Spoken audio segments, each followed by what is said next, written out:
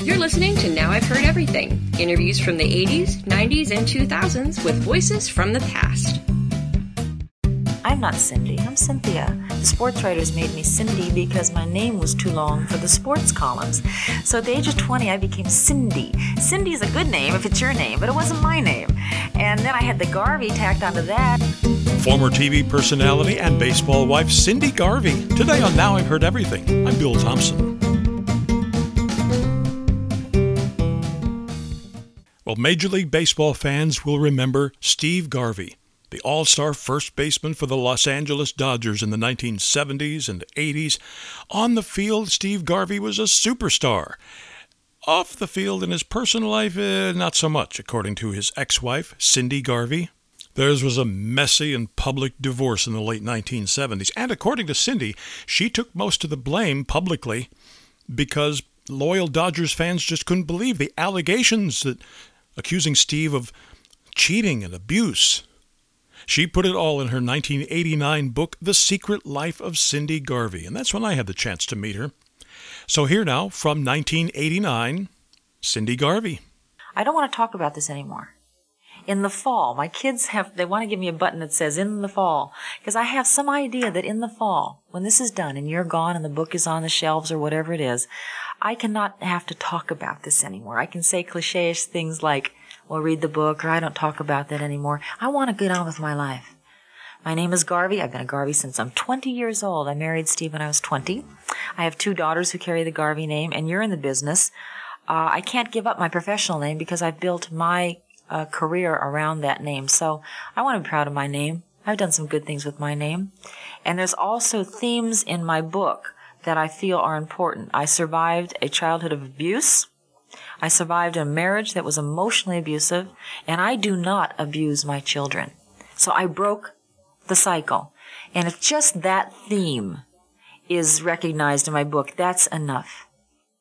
I couldn't help thinking, here you were what appeared to be the ideal couple. Right. I mean, beautiful talk show hostess, star baseball player, beautiful children. I mean, you're seen in ads and commercials and People magazine, just the ideal couple. And then a book like this that tells us what was really going on.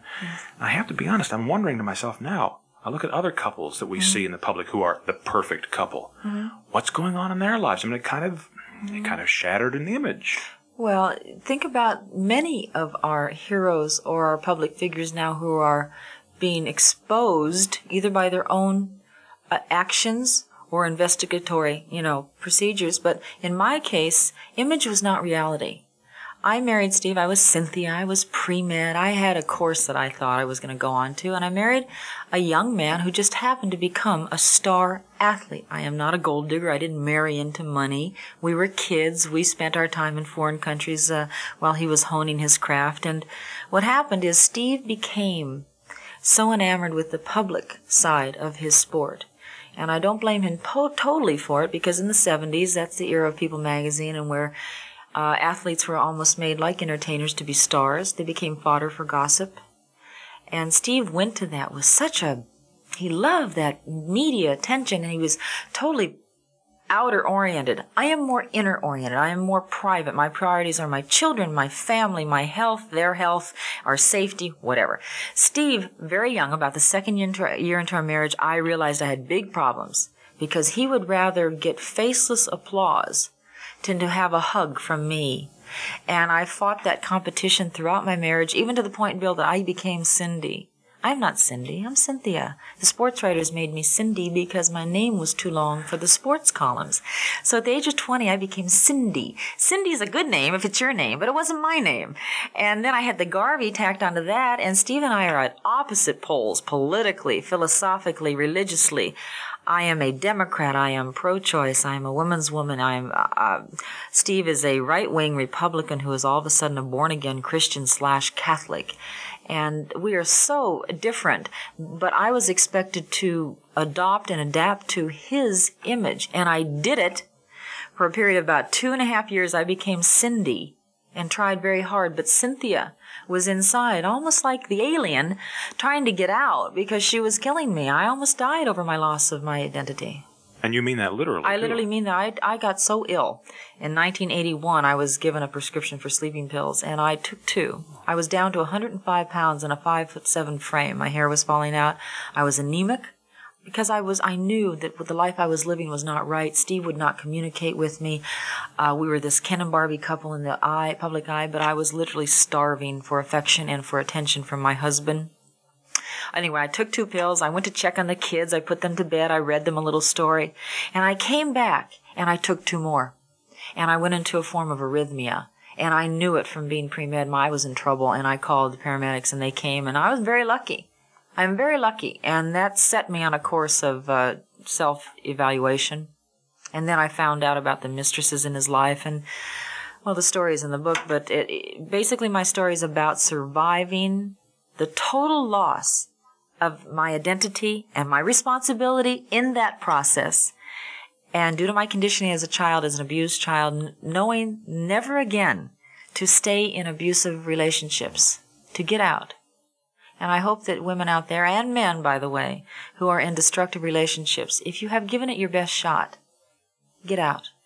But, there are cynical people. Yes, I know. Who will say, hey, yeah. You got into television with the Garvey name. Mm-hmm. You're on a book tour now with the Garvey name. Garvey. Any job that you get from here on out, any fame that you get, yes. It's going to be because of the Garvey name. And what are you doing? You're writing all this stuff about him. I earned it. You are in this business. Unless you are good, you don't stick. I've been in television since 1977. I still work. I'll probably go back into it, maybe, hopefully. The Garvey name became my Garvey name as a young woman. I was 20. I did not take this name at 35.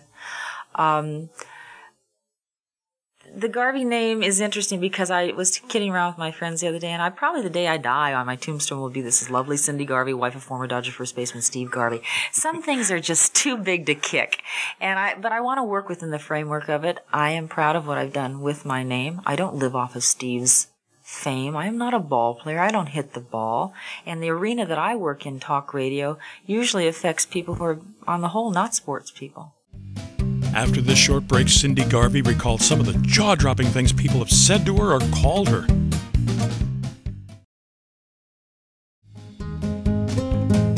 Now back to my 1989 conversation with Cyndy Garvey. People will say anything. People say I wrote this book for money. Exactly. I did not write this book for money. This book burst from me. There's a little story. I was in my local dry cleaners in California where I live, and I left some change on the counter. This was 2 years ago, or 2.5 years ago, and I had my daughter with me then who was 12. And the woman at the behind the counter said, "Mrs. Garvey, you've left your change." Well, I turned around to get the change, and at the same time a man walked into the store with me, and he said, "You're Cyndy Garvey?" And I said, "Yes," in my voice at that time, which was tentative and I don't know what to expect. And he said, "So you're the bitch that left Steve Garvey." Well, here is my 12-year-old daughter standing next to me. I'm used to that. But she was with me at that time, and she looked up at me, Bill, not with eyes of anger or hurt or embarrassment. She looked at me with this look like, what are we going to do about this? This is enough. So please believe me when I say this book did not come from money. The money that comes from this book will go into my children's college fund. With Steve Garvey's paternity suits of late and all the litigation surrounding him, my girls' future has been jeopardized, and I am responsible for their college and their post-college education. That's where this money will go, though this book was not written with that intent. I know there are a lot of people who would probably say who would probably feel perfectly sympathetic with you if the way you felt right now was good. He's got it coming to him. I hope they get him good. I still have a real subconscious hope that Steve Garvey will realize, and maybe the cold fluorescent lights of a courtroom will make him realize this with all the suits that are against him, that he has got to learn that he is accountable for his actions. You cannot get into innocent people's lives and alter them through dishonesty and expect to walk away. There are babies being born. There are women who are forever changed now, simply because they, like me, believed him. That is cruel behavior. And I don't know if it's Tennessee Williams or who said, but deliberate cruelty is unforgivable because it's planned. It's planned. We all make mistakes. And I know when I make a mistake, I go, oh, God, I got to fix this. I got to apologize. I got to write a note. I got to go see the person. When you look at Steve or some of the politicians out there or Pete Rose or Oliver North or whatever, it's almost as if they stand righteous in their mistake. And what's sad is that people, because they want so badly to hold on to these folk heroes, turn their head and go almost, oh, let them go. It's okay. To hold on to the gem of whatever they need to believe in. Well, if we are truly entering the age of the 90s where ethics and integrity and accountability are being talked about, let's reevaluate the heroes that we have chosen. Maybe the heroes are walking right next to you and you don't look at them. It's almost a stereotype. Ball players have somebody in every city. Yeah. Some with stars next to their names. I discovered the book with the girls' names with the stars next to it. Yeah. I don't know what the stars meant. I don't want to know that. I don't know if they had a nice house or if they were nice other ways. But when I saw that, you don't understand, but I went temporarily insane. Too many puzzle pieces came into fruition there, and I took a baseball bat and I tore apart his office where he had kept his mistress. I went into overload. Wow, what a stinging slap in the face it must be, though, to be sitting on a plane and have the stewardess casually mention, "Oh, I dated your husband." Yeah, and I remember saying, I said, "Well, when was that?" I asked a question I didn't really want to know. He said, "Well, back in 1977. Well, I was married in 1977 with 2 babies, and I was working, and I was struggling to keep houses going and doing the bills, everything that the person in the relationship that is responsible does." And, I look back now, Bill, and I just stayed too long. I'm responsible for that. I was conditioned to stay too long. It's my responsibility, and I look back and I understand why I did, but I tell you this much. When this book is set and gone and on the shelves and wherever it's going to be, and you are gone and I'm back in it, we're all back in our places, I want to look at men. I would like to have a nice relationship with a man who I can believe and look in his eyes and know that he's being honest with me. It's hard, though. I do look sideways at men now. How do you, I was just going to say, how do you keep from being cynical and being bitter and being very, very suspicious? Because I've looked at people that go through life bitter and cynical, and I don't want to be like that. I have a good personality. I have a sense of humor. I'm healthy due to a lot of work, and I have 2 children that I'm responsible for.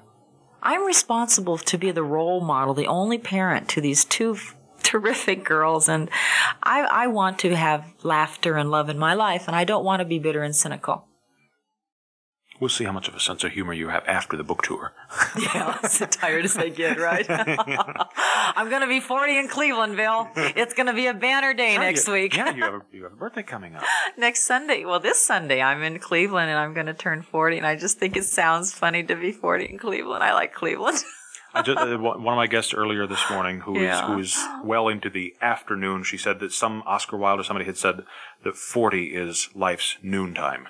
Is it? And she said she's well into dusk. But do you get a nap after that then? I don't know quite what she meant that 40 is...